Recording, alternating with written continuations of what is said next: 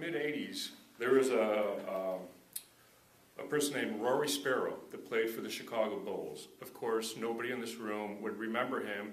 He was a fringe player at best. Never started, maybe the 12th man. And one day, I heard him talking on television. They interviewed him. And somebody said, what are you going to do after basketball or something? And he said, I'm going to do the same thing I do now. I enhance the quality of lives of others. And if it's through playing basketball, then I play basketball. And if it's serving food, then I serve food. And that's how he viewed it. He saw himself playing basketball as the fans would come out and he'd give them 2.5 hours of enjoyment. He was enhancing the quality of their lives. And as a young man, I didn't know where I was going in life, and that kind of hit a chord in me. And I said, I don't know what path I'm going to go down, but no matter what I'm going to do, I'm going to enhance the quality of lives of others. So that was mid-'80s. Fast forward up until about 2 years ago. Through the magic of social media, and more specifically Facebook, you run into old friends, you reunite, and I ran across an old friend that I went to church with when I was a kid. And in talking to her, she just got married, and this was going to be their first Christmas. And I said, oh, what are you going to get your new husband for Christmas? And she said, well, he's got a big record collection, 400 records. I'm like, wow. She said, but they're in boxes, so I'm going to buy a shelving unit. And I'm thinking, wow, that's going to have to be a heck of a shelving unit. That's heavy. And she said, but I'm going to have to save up my money because I don't have a lot of money, and I'm probably not going to be able to get it to him until February instead of Christmas, and I'm probably going to have to go to IKEA and buy it. I said, oh no, that's not going to happen. I said, I can make you one. Not only can I make you one, I can make you one that is way cooler than anything you could ever buy. I can make you one that will be the finest piece of furniture that you own, and it'll have a story to it. And she said, well, I don't have a lot of money. I said, well, we'll discuss that later. But there's one catch. I don't make it alone. You have to do it with me. So, and I told her I would have a story. So I went to a Rebuilders Exchange, and I picked up some lumber that was reclaimed from the CTA stop that used to be at Wabash and Madison. They just tore it down. So, you know, there's a little bit of history in every board there. Imagine that was built in 1908. And I'm thinking of all the people that walked across and what have you. So we got the lumber, and I went to the steel store, bought some steel, and I started welding up an urban industrial design shelving unit. And what I had her doing was sanding down the wood, finishing it. It was gouged up and nasty, but it was strong, and I thought all the imperfections of it were the beautiful part of it. And I used rebar, what they put in concrete, to in part of the structure that I made, that I welded together. And I finished it up, brought it to her house, set it up. Her husband came home, and he couldn't believe how beautiful this thing was. It was the coolest thing he owned. He put all his records on it, and at the ends of the records, so that they didn't fall over, somewhere along the way I acquired some railroad track, and I was able to cut sections of it. So it's pretty heavy, so he used them as almost like bookends, but for albums, and the albums couldn't move them. So then it came down to her paying me. And she said, well, how much do I owe you? And I said, no, it's not how much you owe me. What do you owe me? I said, this isn't money. I know you don't have much of that, so I'm not going to ask for that. I said, but in our conversations of working on this, at one point we talked about wine. And so if you listened, you would know what kind of wine I liked. So what I'd like you to do is payment, is go and buy me a bottle of wine that you think that I would like. Put some thought into it.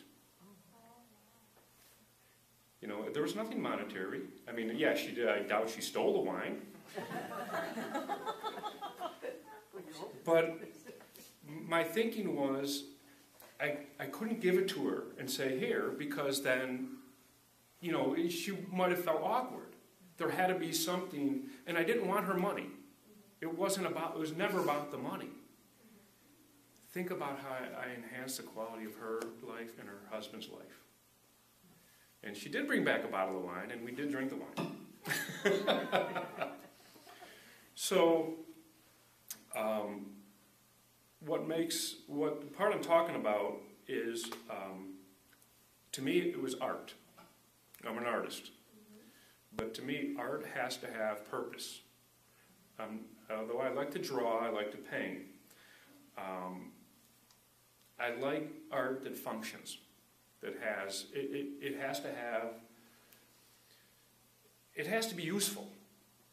Hanging something on the wall on the first day, it's beautiful and you love it. But after a while, all you end up doing is dusting it. So go back to the shelving unit. To me, that was a piece of art. It stirred emotion, and that's the definition of art. It stirs emotion. So when people ask me, when they see that I did something, and they say, wow, can you do that for me? I tell them all the same thing, absolutely not. But I can show you how. Because that way, it's yours. If I made it for you and you wrote me a check, yeah, it's yours. But no, everything had to have a story. Like the shelving unit, that woman worked on it. She could say it was actually hers. Wheels for Prosper. So a number of years ago, some people, some friends of mine were sitting around at a convention, and they were talking about owning an auto repair shop. Occasionally we get cars that are just, they're dead. They're not going to see the road again, and usually you never see the car owner again either. You know, the engine's blown up, and these people bail, and you're like, what are we going to do with these orphans? You know, like, this is the car orphan. So, in the discussion, they said, well, wouldn't it be cool if we were able to partner up with our technicians who can do the labor and the suppliers who can supply us parts? And perhaps we can refurbish these cars, bring them back to life, keep them out of the junkyard, and then give them away to a deserving person. Not a wanting person, not give me, a deserving person. And that's the person who maybe fell on hard times, but never gave up. Maybe they just need a boost. And maybe we would have such a positive impact on somebody's life who could then go out and change other people's lives. And so the program started, and it's called Wheels to Prosper, and it started with one car. And today it's, I want to say, in about 25 different states. All shop owners that I know. I've given away 6 cars myself. And to me, it's like Christmas. How do you select the person who gets the car? That's the hard part. The car's the easy part. So the person that is deserving is not the person that's going to go around saying, woe is me, look, I need a car. They don't do that. So they're difficult to find. So we ask people to nominate somebody. You know, because everyone knows somebody that maybe doesn't speak up, but you know them well enough. It could be a friend, you know, relative. And you nominate them. You write a story on why they're deserving. And then I put together a committee. Because to me, if I read all these letters, I want to give them all a car. You know, I mean, every one of them is you know, heart-wrenching. So I put together a committee, and we get together and we decide who gets the car. And then we surprise them with a car. My business is general auto repair. It's mechanical. I don't do any body work. So it's undercar, brake, suspension, engine, computer, oil changes, anything other than body work. Glass work, we'll do glass, we do all that. We don't do body work. It's right here in Edison Park, like 6-8 blocks away as the crow flies. Eck Automotive. I'm an artist, okay. So what I've done with my shop is the second floor of I own the building, and I just recently purchased the building behind me to expand the shop. And so I was able to reconfigure the layout. My whole second floor I've turned into an art gallery. So I used to be where we had all our inventory and our equipment, and we ran it up and down on dumbwaiters. It was not the most efficient way of doing it, but you work with the room you get. You figure out how you can work. And so when I purchased the building behind me, we no longer had to do that. Now we have floor space. We have production area. And so we were able to move all the equipment inventory. We'll take it all down. And the second floor was open. And I said, well, let's have an art gallery. Yeah. So the second floor of my business is art. And I mean, I want people to come and appreciate the art. I mean, I enjoy it. I hope it inspires people. And all of it is made possible through my auto repair shop. You know, so if people appreciate the art, I would appreciate them as customers.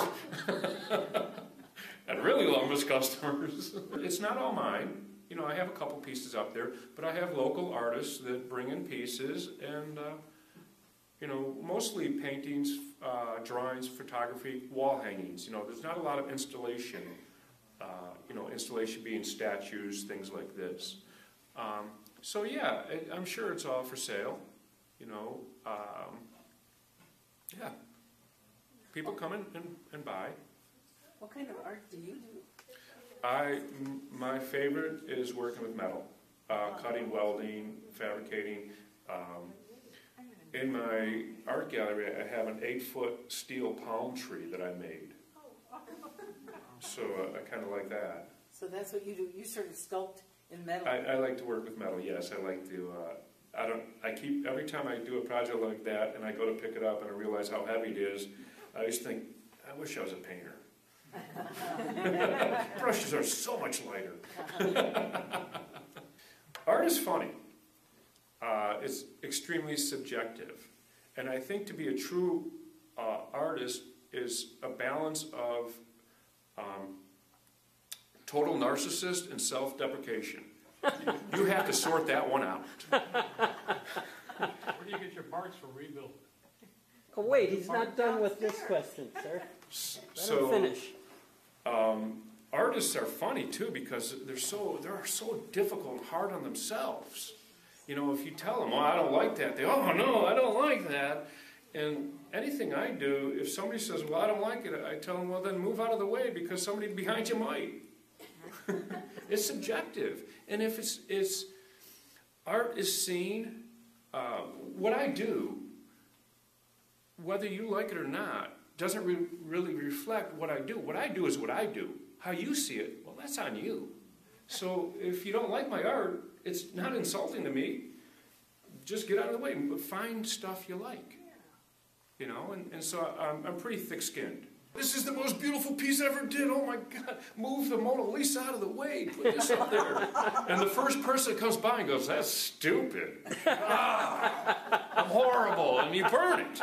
You know, it's, I don't know why they do that. You know, so how you see somebody else's art is about you.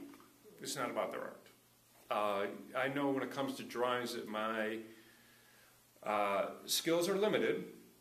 So most of mine is kind of caricatures. So they're disproportioned, things like this. I'd imagine if I ever drew Jesus, people might be offended. You know what I mean? It's just how I draw. You know, he might have a triangle head that's rather large. Right, it's what I see, and then people would be offended. And I'm like, no. So you're another Picasso. You know, he had his style, I got mine. You know, I mean, I'm not going to criticize him. I doubt he's criticizing me. Any other questions?